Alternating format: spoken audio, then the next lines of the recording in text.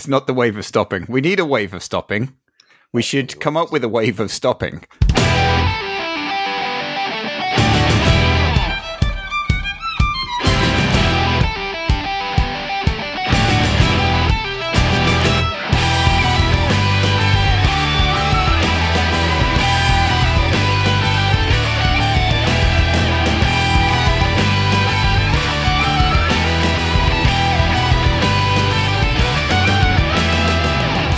Hello everyone and welcome to this week's episode of the Fellowship of the Tabletop, Bellum, Draconis. We are a live play 5e D&D podcast set in the magical homebrewed world of Aerith in the kingdom of Sleepguard. My name is Mark and I am the Dungeon Master. And also with us for this week's episode we have Callum who plays the Warforged Artificer Alpha. Hello. We've got Darren who plays the High Elf Artificer Rains Haddow. Haidley ho. Ian who plays the Tiefling Warlock Nyx Corral. God, I feel so Heidi, hi. And Danny, who plays the half-orc monk Marota Brokentusk. Bonjour. Unfortunately, we don't have Will with us today. He had to take part in his wood whittling competition that takes place in the northwest of Scotland. He will be back in a couple of weeks' time, I promise. He specialises in phallic objects. Big wooden dildos. No one's surprised. Woof. But you can also use them like bongs. You can use your tongue, isn't it? And Callum is doing that right now, so if this is a video podcast, you'd be able to see it. Also, no one else apart from those of us in the podcast know this, because we use Zencaster, as you hear at the beginning of every episode, and we have the video function as well, so we can see everyone. Now, Ian, I can see head, shoulders, and a little bit of his arms, you know. Darian, I can see head, shoulders. Mike, I can see a bit of his, you know. Danny, I can see, up to like navel, full middle torso, of his, yeah. see a good bit of torso with him. With Callum, I can barely see his chin. It's like he's a halfling looking over a bar, and all we see is like Comes in pints. lips upwards. You do have a very shit camera placement for someone so technically minded. I used to be technically minded. I've not been technically minded for a while. You look like a shit Steve Jobs because it looks like you've got a turtleneck thing going on. You're that low down. Is it because you tweak your nipples throughout the entire episode and you don't want us to see? Be honest. Well, no, if I were going to do that, I'd want you to see. That's the difference. He hasn't changed his camera placement, by the way, listeners, throughout this. He's stuck with it. Oh, he's doing it. The hand. Worse. Yeah. This has been That is a forehead. This has been a staple. Oh God, it's gone horrifically wrong. For 3 years now, you've just given us just head. That's all you've given.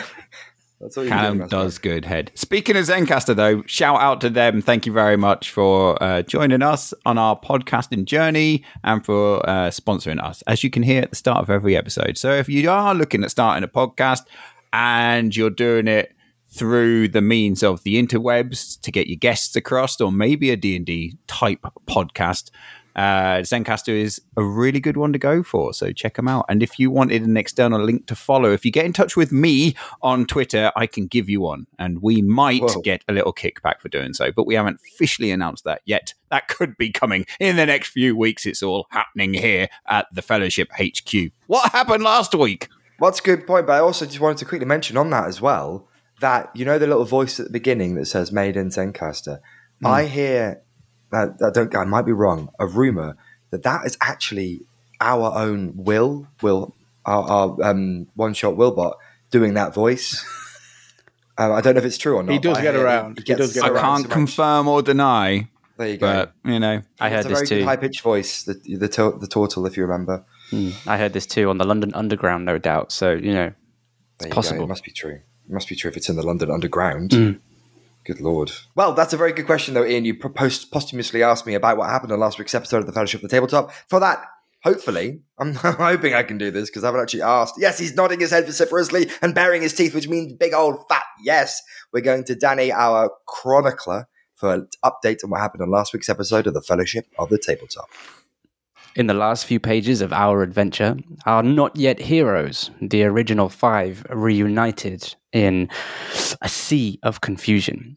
Marota and Nyx, under the employment of Vordant, appeared at Goldport Keep, much to the bemusement of Alpha, Rains, and Emron. Not believing their eyes at first, the passage of 6 months between the events of Nyx and Marota's certain but uncertain death caused great confusion between both parties within the party. Still unsure, still confused, and still trying to piece the last 6 months together and trying to understand the breadth of these emotions,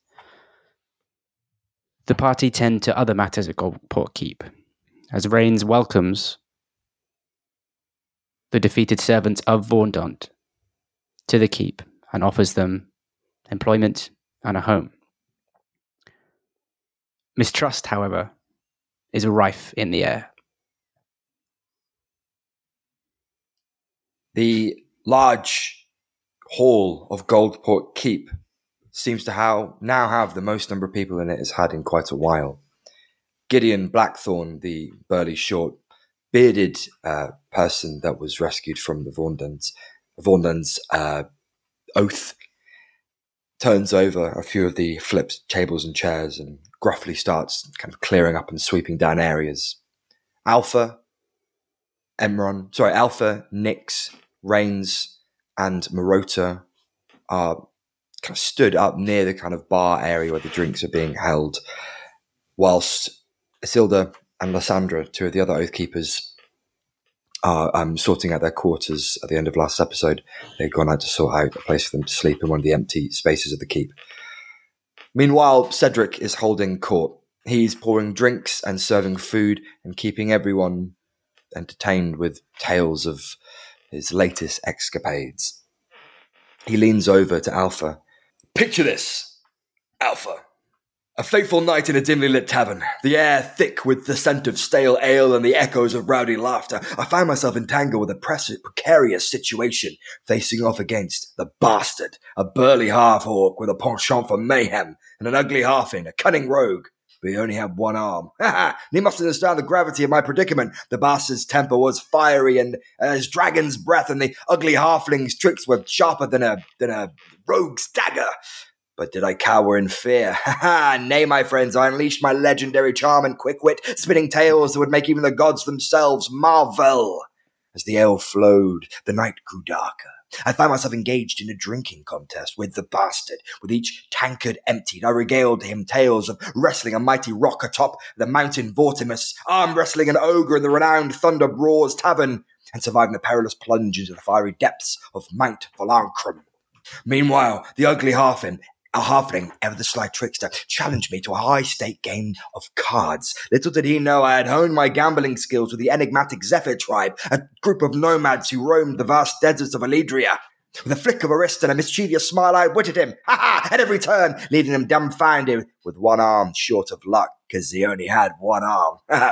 Meanwhile, by the end, the victory was mine, my friends. The Bastard, in a rare display of sportsmanship, conceded defeat, while the ugly halfling begrudgingly admired my prowess. The tavern resounded with cheers as patrons and other folk raised their tankards to toast the legendary Cedric Windrider, the bard whose tales could rival the stars in their brilliance. And so I left the tavern unscathed and triumphant, leaving the Bastard and that ugly halfling nursing their wounded pride.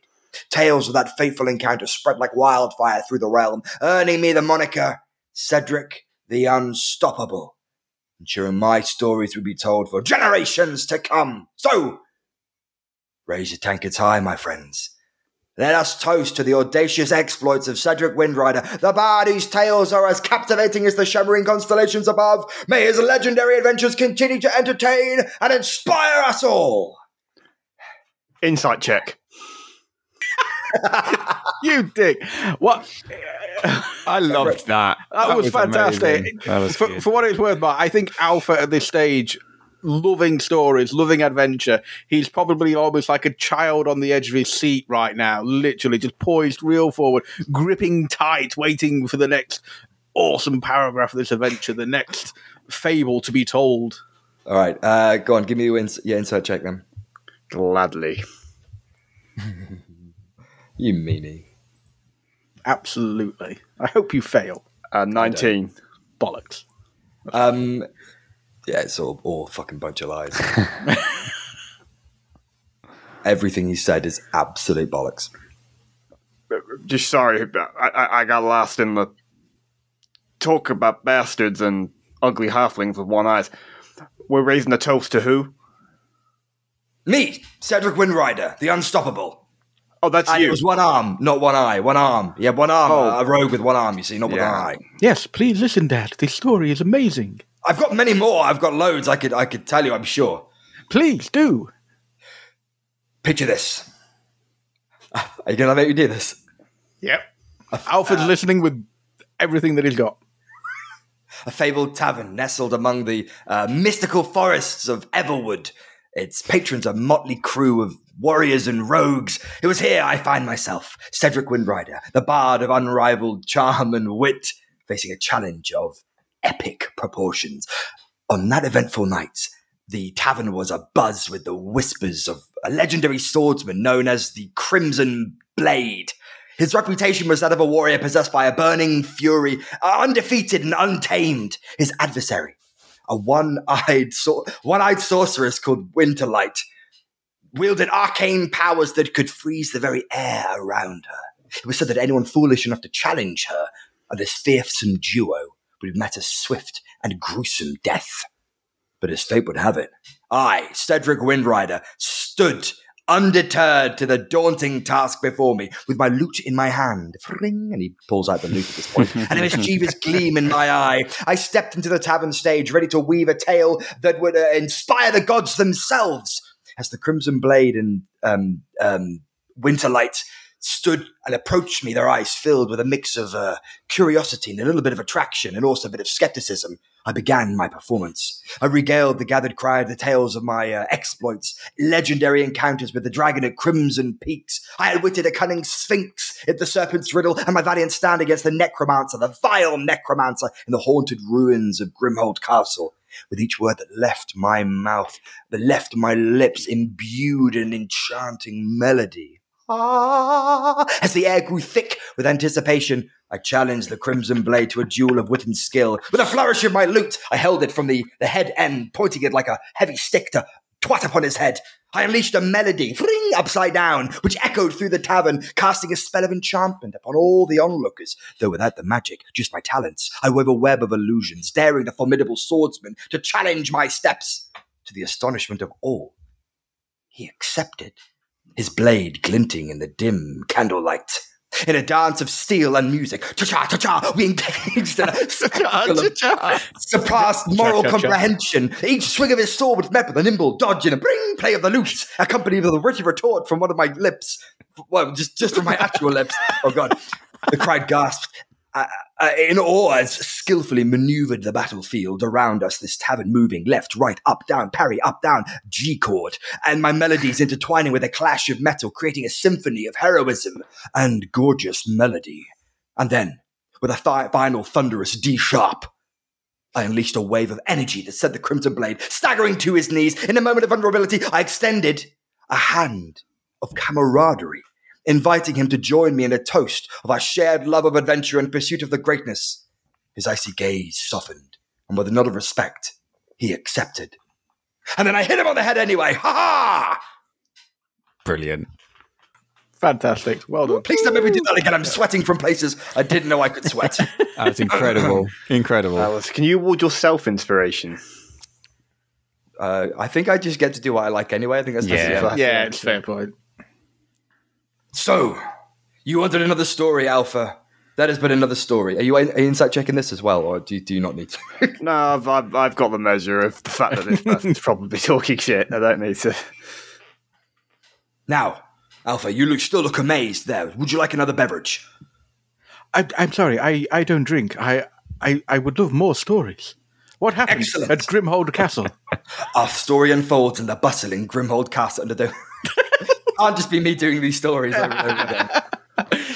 Yeah, whoa. Okay. We assume that you could do this all day and we'd all have a great time. But honestly, you said something about a special type of skill that wasn't just telling stories that would make you a real fine addition to Goldport Keep. Consider this your chance to enlighten us. I can play fantastic music. Go ahead. Of course. And he starts striking up a tune and begins to play a song. Gee, that's not bad. Okay, good. You're not going to make me sing a song as well. Oh, I'd love that, but I don't think that's really fair after what you've just been put through. What do you mean? I could do anything that put through. This is what I love. It's more than life itself. Nope, the song's gone. I did have one, but I can't do it. I can't remember the words, actually. It's one special song I made just for you for this whole event that I've just come up with while I was helping Lysandra and Isilda settle in, actually, about how we freed from the grips of Ondant and you, our hero, saved us. But the lyrics aren't quite there yet, quite ready yet, and I'm under the pressure of the situation. I must quench my thirst with some beer before we continue on this escapade and journey further into the world of music and me, Cedric Windrider. Before you even finish that sentence, your request at a drink has already been met by Alpha, who's kind of dashed off to get you a jug of mead or whatever we're actually drinking, and he's just brought it back to you at your bequest of more food, more drink. Ah, ha, ha! 2 foreheads, 1 love!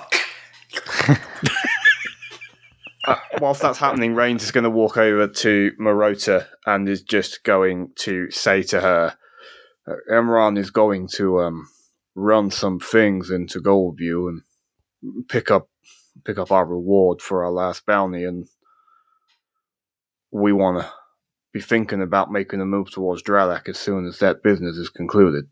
Next couple of days. I see. Well, you best ask him to pick up light gear.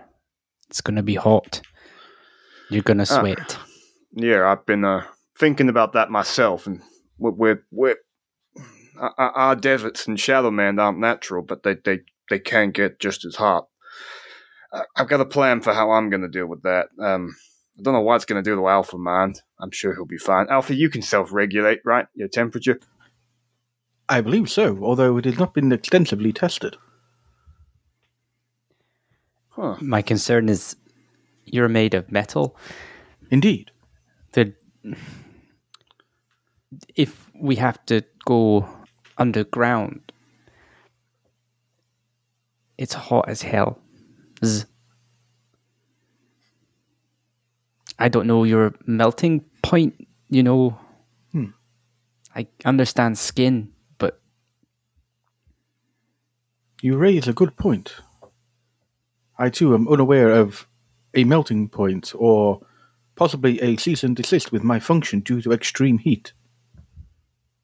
Have you got some sort of, fan in there? I'm afraid I do not. I wonder if there's a way we may be able to test the limits of my capabilities before we proceed out to Dralak. I mean, you could go jump in the forge. Would that match the heat present? Well, depends how deep we go in Dralak, I suppose, but I'm somewhat joking. Please don't just go and jump on embers and hot coals. Very well. Alpha, your body, we know enough about it that it is adaptive to certain situations. Like, for instance, we've discovered in the past that you're not immune to disease, but yet and I can survive underwater. Well, yeah, you can do that. You don't need to breathe. However, your body, the memory rune, it does something along the lines of an immune system. So we know your body self-regulates to an extent, but as you say, never tried it with extreme heat. Perhaps this is one of the situations where it is best to learn by doing. Well, we ain't got a lot of choice on that, so... Very well, then I believe this conversation may be somewhat of a moot point. It's just, I'd normally advise people to hydrate, but I'm not sure in your I do case. not have the capability to hydrate. Well, just walk in the shade. Yeah, Look for shade. Shade. I will see if I am able to construct something that I may be able to take that provide some protection. Yeah, like an umbrella. An umbrella. This should work. That is plausible. Maybe a little, A little what? like a little glass and some ice cubes and some, hard drink, and you got yourself a wee alpha cocktail. As to what logical solution would I need an alpha cocktail? I don't know. I'm just trying to break the ice, I suppose. And Nyx's thing was really humor. I see. Break the ice is a good pun based on the joke I just told, and that also didn't land. So I'm just going to go wait outside and just, catch a breath. All you say, joke landed well. I was just mid-drink. Comedy loves comedy, my gal. Yeah. I'm not your gal. No, of course not. No, you could kill me with one hand, and I'd like it. Not like that, but I might. I'm going to get a drink. I'll be back. I'm going to go outside with... Rains will just take in the room and realise Nyx hasn't said anything, and we'll just look at Alpha as if to say... And we'll just follow Marota out the room. For the benefit of the podcast, that expression's going to be really good. What did you just... Yeah, Rains's the look on Rains's face was just one of, this is really confusing. The one person who we couldn't get to shut up is currently not saying anything. Also, Nyx is outside already. Oh, shit. Sorry. Yep. Just while... That is further of a moot point. While you pop outside... Cedric's just going to quickly turn, slam his hand down on the table to Alpha, point at him directly, like down his forehead towards Alpha, and be like, "You were talking about getting hot, baby. Was that true?" I believe we are going to a destination that does indeed have high temperatures. Interesting fact. Interesting thing I heard when we were serving underneath Vorndan back there. He dealt in a little bit of monster hunting himself. He spoke of something in the mountains, not too far from here, near it, lava pit. High temperatures. I'm not saying jump in it. You could go near it, get a good sense of the temperature. Problem of a creature there, but that's why you heard about it. Could be something worth you guys investigating, having a killer kill. You seem like monster hunters yourselves, able guys. All I remember is, don't know much. I think all I might know more, actually, but creature had a lot of gold. A lot of people trying to kill it. Something up from the Underdark. Shitload of gold. We're all broke. You're broke. We're all broke. Money. And it's kind of on your way down to Dralak, just saying. It's roughly. And Ola may have additional information of this? Location? It's like a knotter or a dogger or a roper or a doer. It's an thing at the end. I don't really know. Apparently it's just like rock. That's all I know. But anyway, killable. Otherwise, we're taking over the whole of Aerith by now. But you fuck that thing up. Hop down, there's some gold there. Bunch of adventurers tried it a while ago, and they were loaded up to fuck. So if they're all dead, then you could nick their stuff as well. So probably some items as well you could nab on the way. Because it looks like if you're going in the desert, you might need some new, any kind of gestures across his body. Stuff to cover the joints or... I don't know how you work, man. But all that kind of stuff. I need things to provide shade. They might have an umbrella. Fantastic. Is Ola in the room, can I just ask? The last you knew, Orla headed out north. She was like, nope, can't deal with this, and just went north after the return of Nyx and Marota. They say, right, I'm going to say that. I feel I'm actually my welcome. Everyone's kind of slowly scared off. I'm going to go check on the guys. Gideon, let's get out of here. Give these guys some room. DM's always just starting to hurt now. We're going to fuck off for a bit, and you just do you, Alpha, okay? Remember, stories galore whenever you want, okay? You just tell me, and I've got them on tap, baby. And would you be able to write them down for me, just as he's about to leave? Write them down? Yes, I love to read. Your adventures along my journeys could be most entertaining. Yep, sure. I'll find me some paper. I'm sure Ola's got some somewhere, and I'll find an ink and pen that bad boy down, just on paper for now. Maybe we'll publish it later, who knows? Yeah, of course. Yeah, no problem. Anyway. Thank you. Toodles. Off he goes. Goodbye. He walks kind of through you guys. If you stood in the doorway, sorry, and just walks down between you two to check on the other guys. And Gideon just kind of quietly, without much voice, kind of nods politely past you all as he sees you, and heads off with Cedric out of the way for a little bit. And kind of pass on then to the group that are outside. So if Marota and I'm not sure, Nix, whereabouts you are, but if Morota and Reigns have just stood outside getting some air, you guys would be there. Actually, we might as well ask though, Nix, whereabouts are you? Are you outside at the front door, or are you? Okay, so because it's been a long time since I've been anywhere near this. This is Goldport Keep, which was Orla's dilapidated shack. Am I right? Cool. So a long time ago, when Nix was last there, am I right in thinking towards the south end there was this kind of lake? Yes. So halfway through that wonderful story, Nix would have got up and left, and you'd find him over at the lake. Now, last time he stripped down naked and just laid on top. This time he would be just kind of looking into the water and just deep in thought, thinking about everything that's occurred the last 6 months and everything and all the gaps in his knowledge and how confused he is.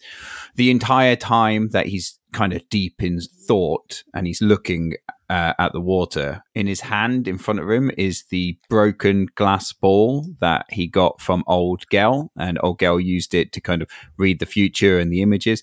So Nix would be kind of peering, almost like the water's reflecting and curving around the sphere orb, but broken and fractured, and he's kind of feeling very akin to this ball, and he's just kind of looking at it and staring at it. And this whole kind of silently staring at this orb would have been taking place whenever Nix had time alone, ever since he regained consciousness.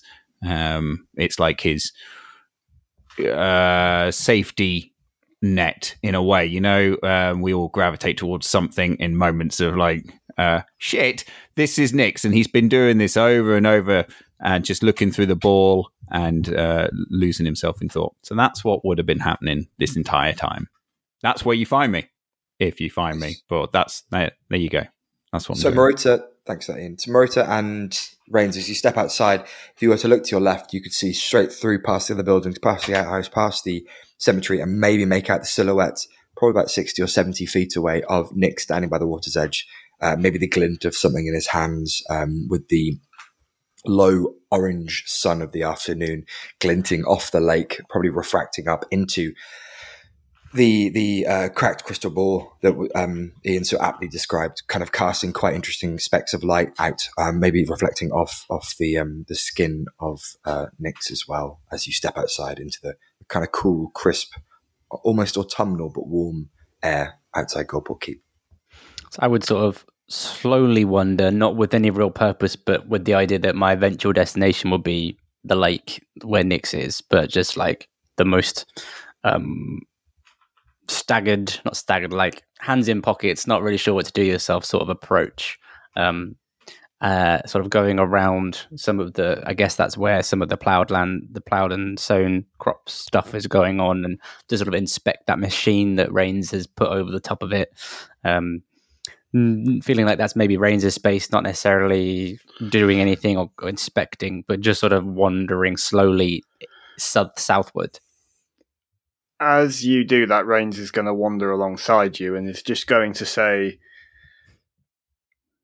Nick's coming with us when we go to Dralak. It's us now, is it? Well, yeah, I suppose it kind of is, since you've gone all the way to hell and back and have chosen to come back to us. It's nice to hear that. Yeah, I think he will. We're not, we haven't got a grand plan, and this could be a big opportunity. He, he's enjoyed, I think, being on the road a bit the last couple of months. So, yeah, he doesn't seem like he wants to go back to his ship anytime soon. Okay, fair enough. He's just... Well, I don't know him, admittedly, but he ain't... I've always thought him to be many things, and he has been many things, and the small time I have known him, but quiet ain't never one of them, and, well, he's quiet, that's all. Again... Anyway... You knew us for 2 weeks at best. Yep, 2 weeks at best, and he never shut up in that time. But anyway, that's not the point. I don't know. Is he all right? I suppose. I mean, almost dying, it humbles someone. I think maybe just his ego took the hit, and he's maybe a bit more realistic about how mortal he is. Yeah, fair enough. I think I can understand that a near-death experience will give you a aversion to near-death experience. That makes sense. Forgive me if I misheard you, but you've said once that you worked on arable land in Dralak, right? You've worked on farms before. I'm a farmer. Oh. But not like this stuff. Like, this stuff is good quality soil, and a baby could grow anything in this without really working hard. It's a lot different growing stuff in sand. Speaking for a baby who's trying to grow something in it, when I was in Fatherkeep, it's a city that used to exist in Shadowlands.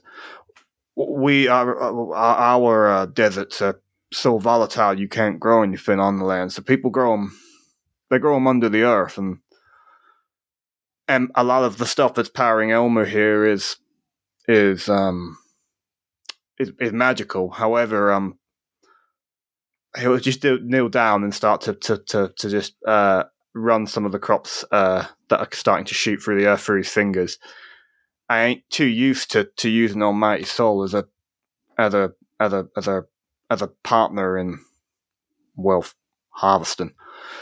I was wondering, whilst you were here, if you could take a look at what I've done. And I admit I ain't a farmer, but it seems there's a lot of hungry folk in this kingdom, and this was perfectly good farmland going to waste. And I'd like to maximize what we're getting out of it. And I wondered, since you're back and you know about farming in difficult conditions and using the sun as a source, I assume that's what you do in Dralak anyway. I was wondering if you'd take a look at it for me, that's all. Sure. I mean, you're doing fine. You put seeds down, you watered it, and it's sunny. Like, it's not complicated. Is it green? Yes, it's working. Okay. That thing, Elmo? That Elmo. metal it's a horse? Self-pill and plow. The official term. What's wrong with just, and she sort of looks to her hands, just getting messy? I ain't averse to doing that, and I'd be up for doing that, but we ain't been here a lot, so I've had to leave something to regulate the farm, otherwise it would all... Might need only simple tendering, but it needed tendering nonetheless. You'll come to find that the only enjoyment you get from this, if you're just getting rid of the produce, is actually doing it. And if that little mechanical cow is just walking back and forth, it's not going to be as fun. I ain't given too much thought to this being fun. I do. Maybe you're right.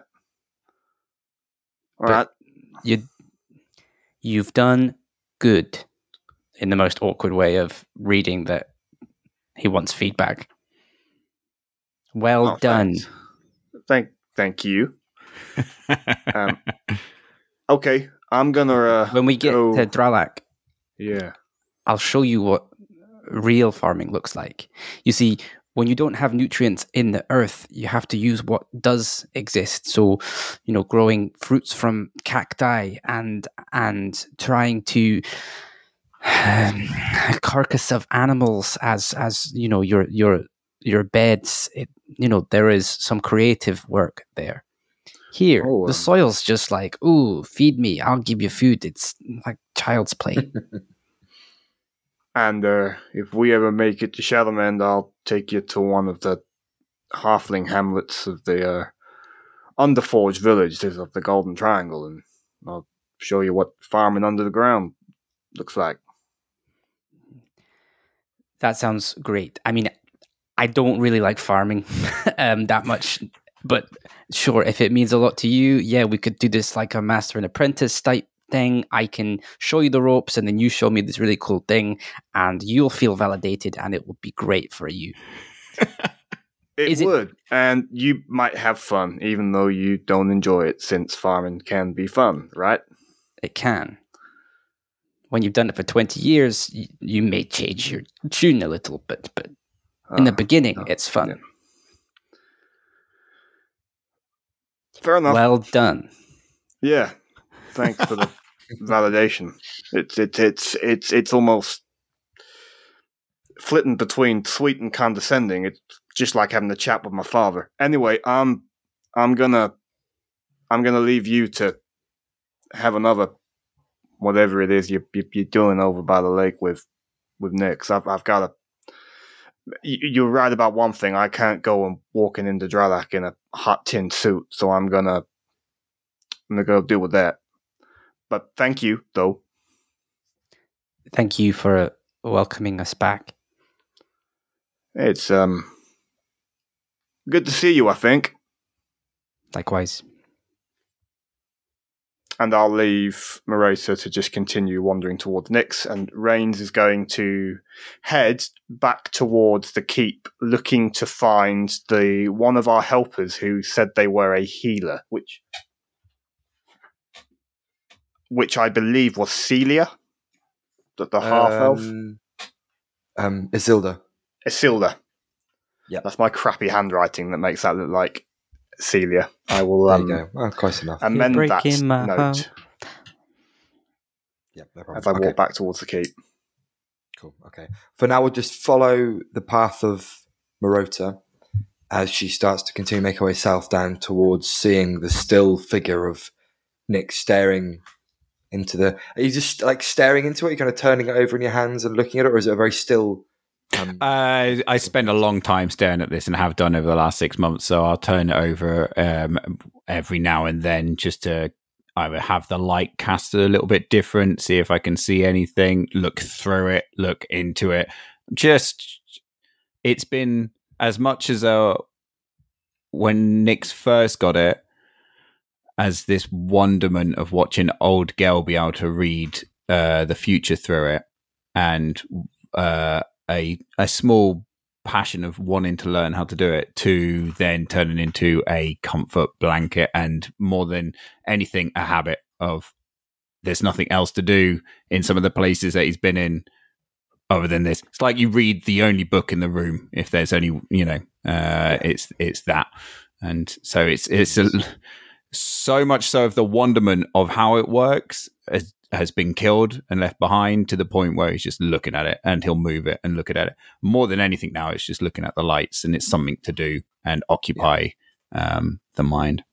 Fair. And that's what you see, Marota, as you start to approach Nyx, who stood by the water's edge, glimmering on the very still, almost glass-like lake near Goldport Keep. What's the ball saying? Same thing it always says. Nothing. So, big day, big thing just happened. I attempted a joke that didn't really go down well. So I won't be doing that anymore. That'll be just you. And I think Rains just invited me on a holiday. Just the two of you? I think so. I'd say that's a bit more than a holiday, Marota. Yes. This trip south, are you still keen? Want to go check out this dragon and, get some cool shit? Or At the trip to Dralak? Aye. With everyone? Well, the idea was we'd sort of pick up some extra muscle, and this muscle we don't have to pay for, and they're already invited anyway, so... Are you going? I think so. I haven't been home in a fair few years, and I don't know what happened that time before, but there's something about dragons. I can't place it, but I can speak it somehow randomly. Like it's. Yeah, that is weird. I think I need an answer, and this might be an outlet, and then we can just do you stuff after this. This one thing that could be like my thing, that could be like, oh, I'm doing this favor for you, and then it's all you Nyx for a while. Like I'm happy to I have no stuff.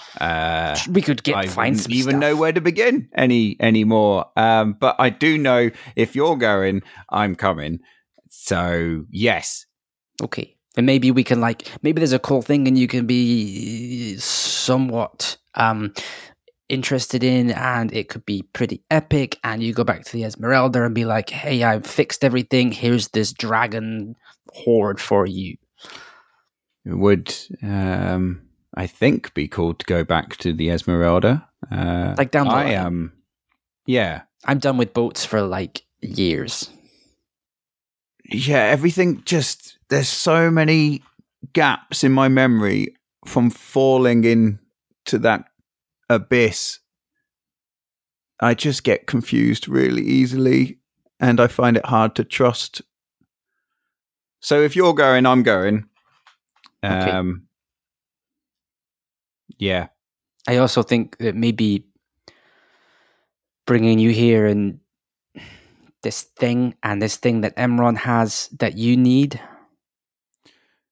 We can just close the door on that, and you can get whatever you're after, because you've not been well, and that might be a thing that could help. I haven't been able to use any powers since I've fallen. It just doesn't come to me. This was the last. And I'm not sure I want it to, because it led to. I don't know. I don't know if I want it back. I don't know if I don't know. Then perhaps the next few days with these three, you can decide if we want to destroy it or take it back. You're going, yeah? Yes. I'm in. That's all I need to know. Okay. Well, there's a thing you need to know about Dralak. Right. And there's no big birds there. Oh, there's big birds.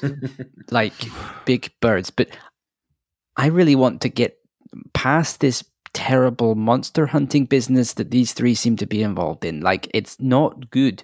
And they're not very capable. And the stuff that's happening is poorly planned. We just don't provoke the big birds.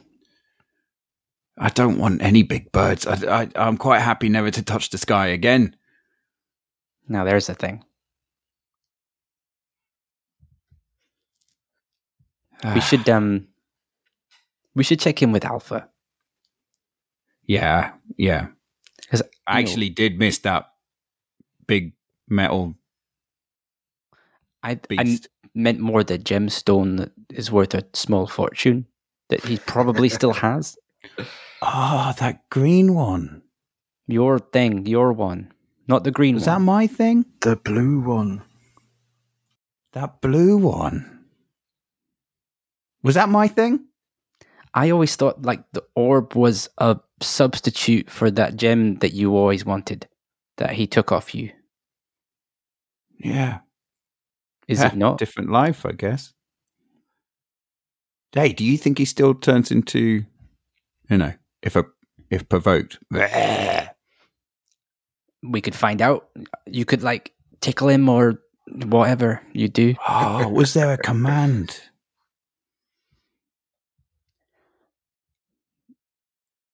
Yeah.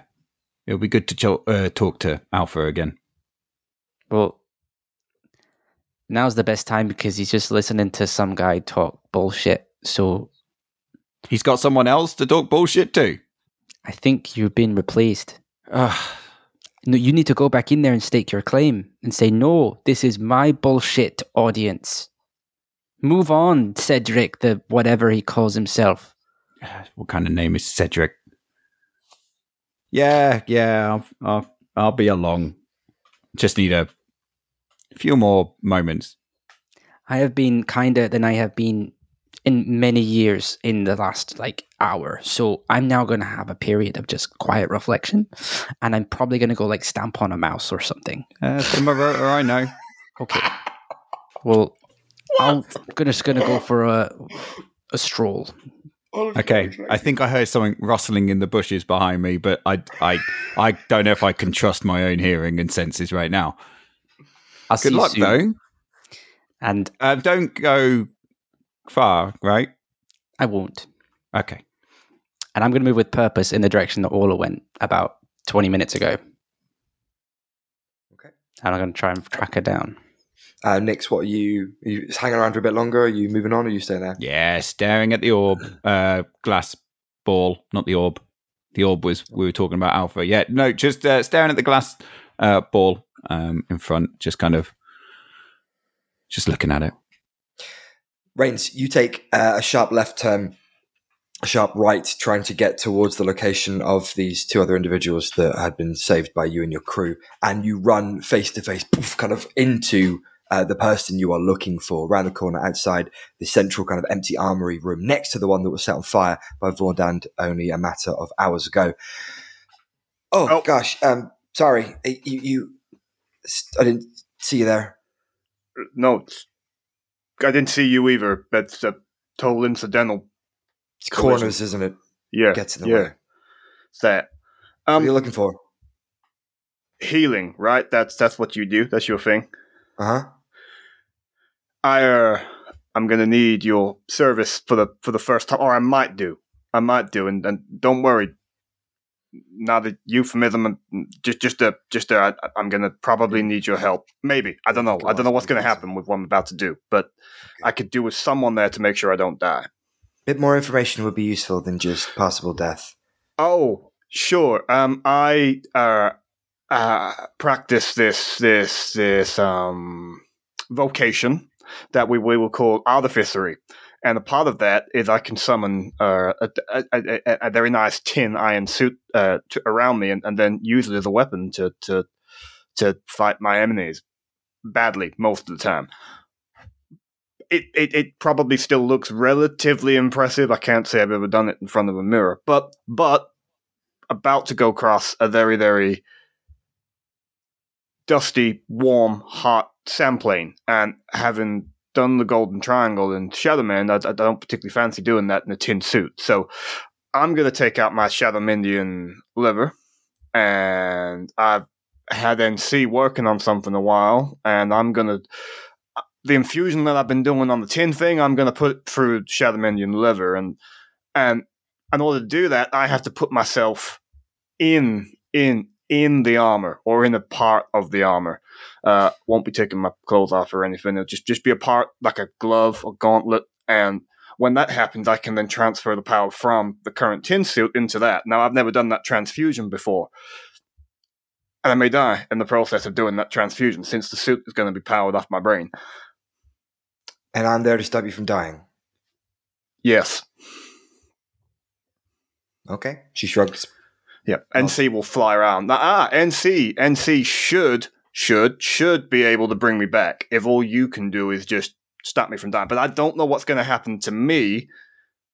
Well, I do know what will happen to me. I'll die. I don't know what's going to happen to NC if I expire.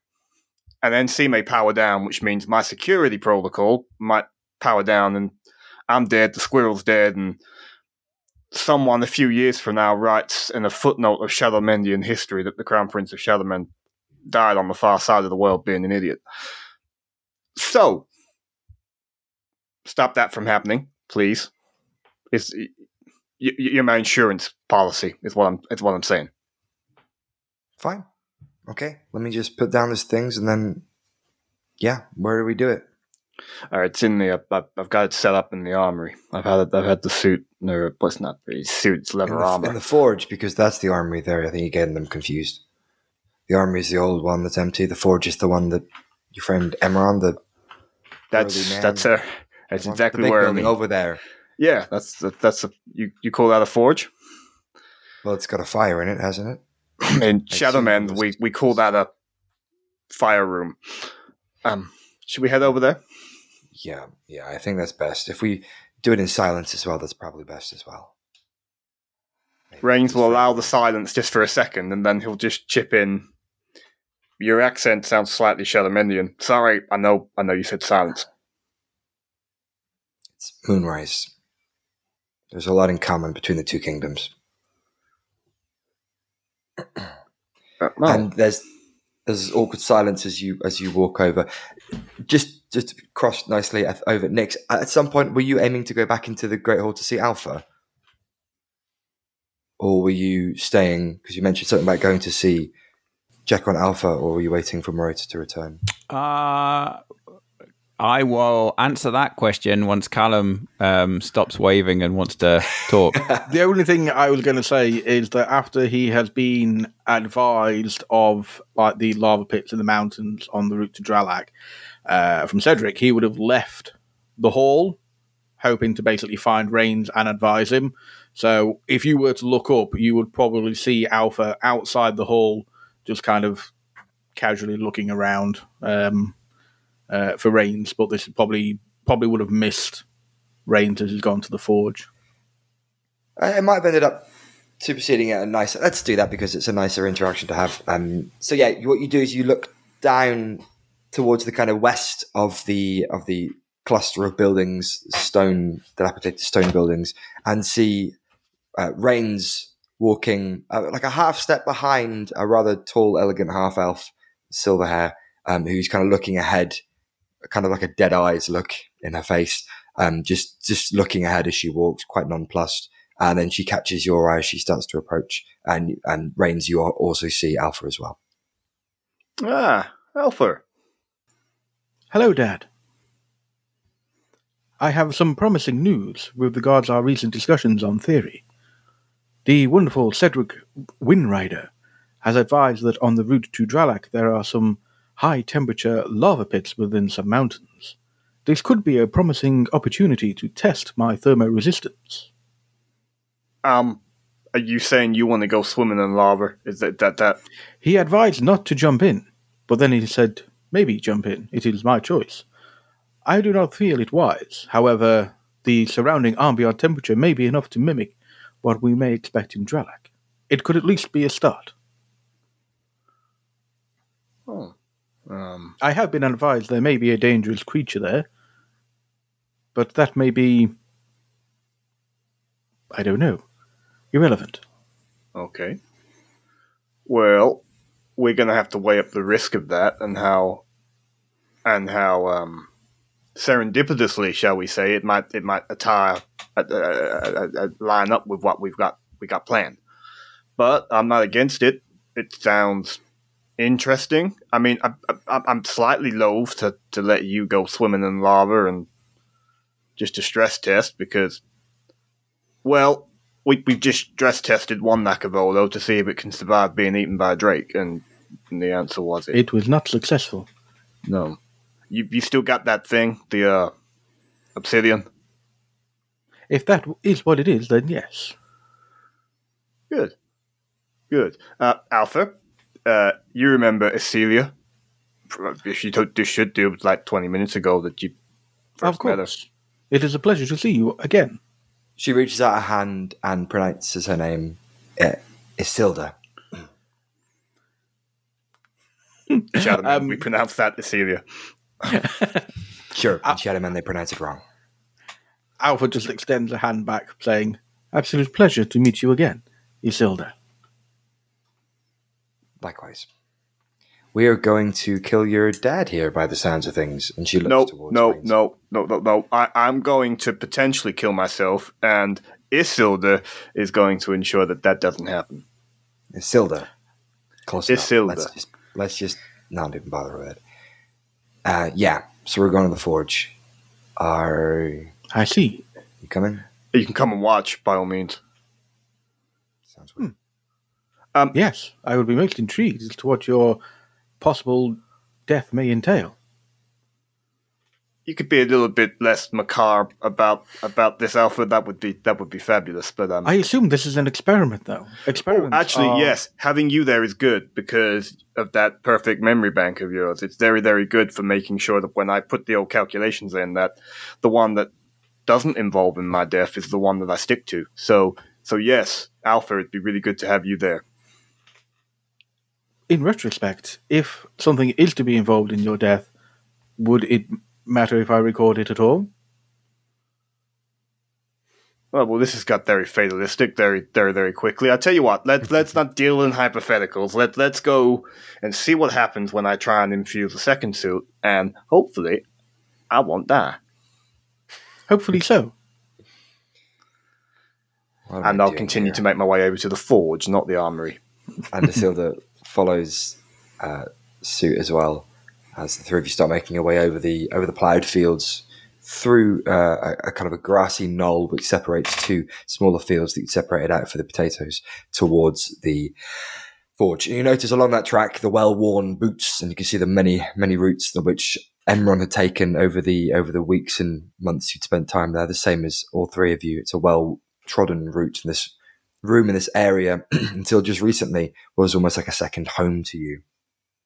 As you approach it, though, we're just going to pass quickly before we get there. Sorry, to Marota, and I imagine you've kind of gone at you've got a fast pace, you've got a good speed anyway. So imagine you were like a kind of probably a light jog maybe as you walk through, a chance to stretch out the limbs, etc. After being cooped up in some of the places Vordan's been sending you. Mm-hmm. Whereabouts are we heading? We're heading north in the direction that all are headed. Okay. Oh, are you looking for? I'm looking for Orla. Okay, so you head up through the buildings past where you can kind of see the remains of the hall and the rest of the buildings up to the northern pass, and you start heading up, and it takes you slightly uphill, ever so slightly. You kind of crest over a ridge, and you can see the long shadow your kind of form casts on the ground in front of you, quite crisp and quite clear. Can make out the very clear figure of your body.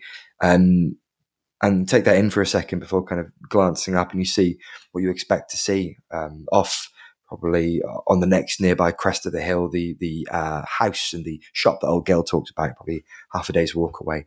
And not too far down the road, you see the small figure of Orla sat on the side of the road, kind of just using her fingers and kind of flicking stones and just playing with small reeds of dyed grass and straw with her fingers, looking down.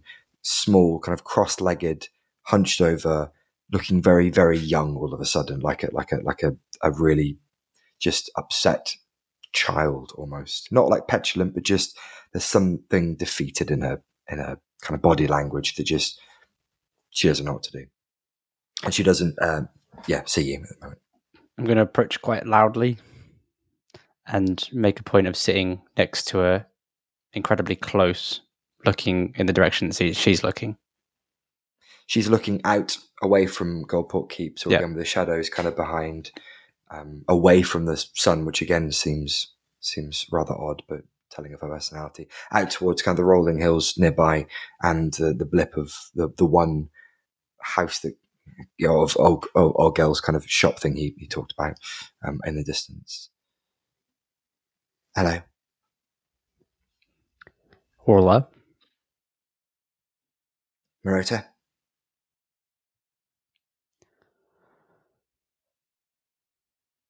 I don't care at all how the last 6 months have been for you, but I come here with a piece of advice I hope you take.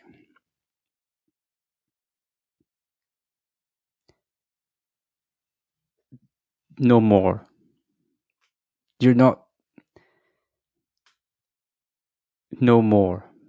This monster hunting stuff, it's not for you. Your information is bad. You're massively misunderstanding what's being asked. Is it not better that you're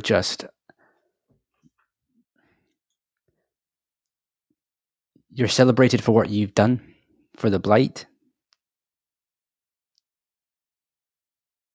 Don't fuck it up. Don't fuck up the amount of people who died that you fought alongside by just being shit at this?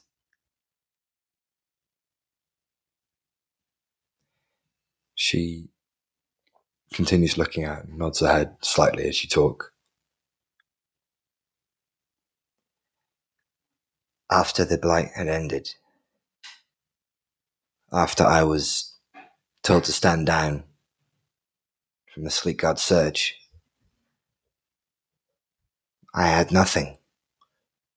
No purpose. I'd spent years training, years fighting, years with a clear goal in mind, and now with nothing.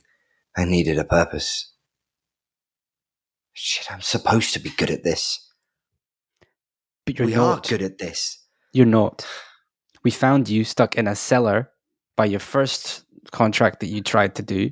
Your second one, Nix and I almost died. Your third one, apparently someone died. Like, stop. Find something else. Start farming. Like, Reigns is going mad for it. Just... You're stupidly in debt, from what I understand. Like, you're not going down a clever path. How else do you describe we pay this off? By selling potatoes in the market for the rest of my life? There is no we. This is your shit. Then how do you expect me to pay it off? I don't know, but it's clearly not monster hunting, is it? And it is we, because the last 6 months, and wherever you lot were, I have been taking on every expense for those 3. Keeping this place running, looking after them, letting them grieve, letting them mope, feeding them, cleaning the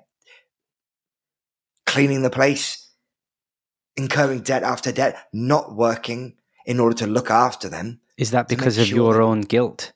Or is that because of them? Both. Neither. All of the above. I wanted to do it because I wanted to be a good person, a good friend. After what you all have done for me, I wanted to give it back. I reciprocate, pass on. And you've given us your debt too. No, like you said, that's mine. They'll find you the money because they're good people. But I don't want you making the mistake of thinking, I am part of that. Fine. I just thought we had something. I thought we had the chance to do something great. Yes, I am known for my exploits in the Blight, but infamy fades. Dime a dozen for the number of veterans of the Blight, all disenfranchised, all jaded now post-war. I wanted something that I could revitalize myself instead of falling down a path that so many of my comrades have fallen down, paths of drink and drugs and any other mean of nefarious to keep that feeling alive. When you fight in something like that, Marota, when you fight in something like that, there's something deep inside, something dark that stays with you, an enjoyment, a feeling that nothing can top it. I was simply looking to find my next infamy. I was finding something I was good at. Yes, okay, I'm not great at my organizing or information, but I'm getting better. Okay? Each time. Hell, the next few I did have, which I won't, were well planned, scouted, research, weaknesses, specifics on place and time and information that would be useful. I was still learning. I am still learning. And if you guys don't want to be involved in them, that's fine. You're still always welcome at Goldport Keepers, as much yours as it is mine. Yours included, Marota. I'll find some others. No, you won't. Because this is something I want to pursue. Because this is something happening to Goldview. The vacuum is being filled when the undead have gone by the others, these other things that are returning that once inhabited this place. And I won't see these lands destroyed again. These are my homelands. I've seen it destroyed once, and we were on the precipice of it all going. I won't see that happen again, and I will snuff out the flames as they approach. So yes, it is a bit greedy. Yes, it is a bit money, but also it's about my land, my place. Look at the place, and she points back towards Goldport Keep. It's a fucking mess. It's barely even standing on its own. The masons that come out tell me daily that half the rooms are dangerous to live in. That's why we don't use half the place. But I refuse to give it up because this is who I am. This is my family. This is my home. You're an imbecile. This is folly. If we say no to the next contract, you go and you hook some other poor suckers in. Like, you need to get real. You're not going to stop what's coming next. It's not you. You could put up a valiant defense or two. You need to get real. People are dying because of your incompetence and because of this weird pride that you have. It wasn't my incompetence that you jumped after Nyx. That No. was yours. Correct. So you can lay some of the others at me. Yours you cannot. If you say so. If I catch you doing this again, Orla, I'll have more than words. I'll see you back at the keep. Maybe. And I'm going to walk off. She's going to stay. Holy shit. I'm sweating even more. Yeah, right? Oh, that was good. Dying on that for a week. Oh. The Marotta, you continue to walk back to camp as the sun still setting off a splendiferous set of orange and red hues on the broken, scattered Columbus clouds. Columbus clouds in the sky above. It's like breath If you of wind. close your eyes and breathe deep, you will find yourself transported into a land of wonder where I don't know what I'm doing. Carry on. I don't know either. It's very peaceful. We were turned into a very zen situation there. You were chilling me out. I know, but it's With your the tension. description. That's what I picture when that whole thing was taking place. The That's darkness very on the cool. face, Yeah. half light of the red sun, and then this kind of quite strong-worded conversation taking place. I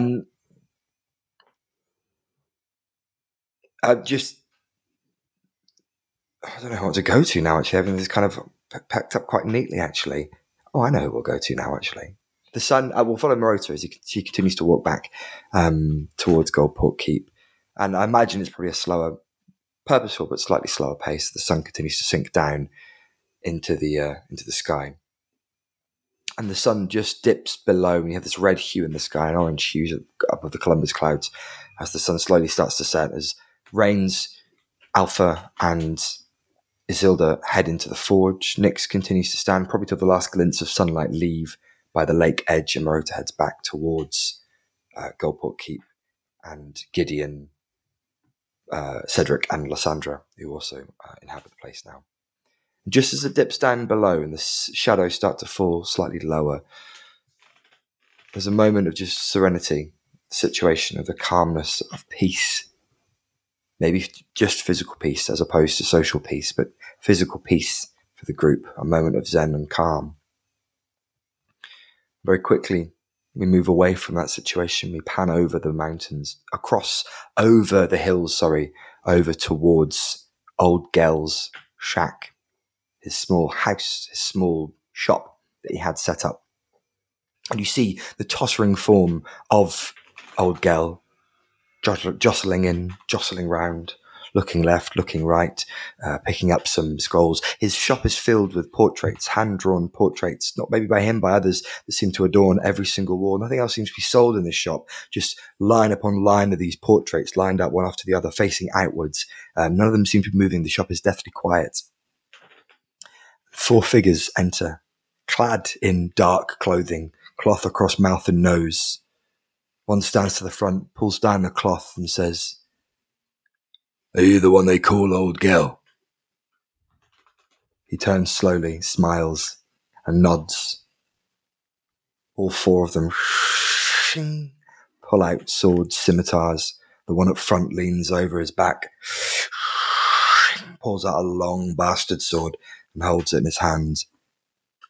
I think it best if you come with me. Pull away from the shop, out, over, across the mountains, camera moving faster and faster, the sun lowering deeper and deeper, and finally settles outside a dilapidated, dark manor. And we hear a shuffling. And you hear the grunts and groans. It's almost like the camera's too high. It has to pan down slightly and down a little lower. And we see the form of a small, shadowed goblin. Fucking guys, they're fucking late. He mutters and shouts over his shoulder as he paces back and forth. He leans against one of the pillars of the old manor and looks back. Any day now. Come on, lads, it's set at noon. It's set by the moon.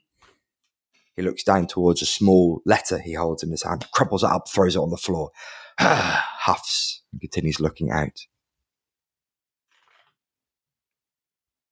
And on a rather weird ending, that's where we're going to leave it for this week's episode of the Fellowship of the Tabletop. What? A weird crossover, only because next week there's going to be something slightly different rolling out with what we've got planned, and you'll know all about that next week anyway. But something a little bit different, not too. It's all in the same world, as I noticed, just across the hills slightly.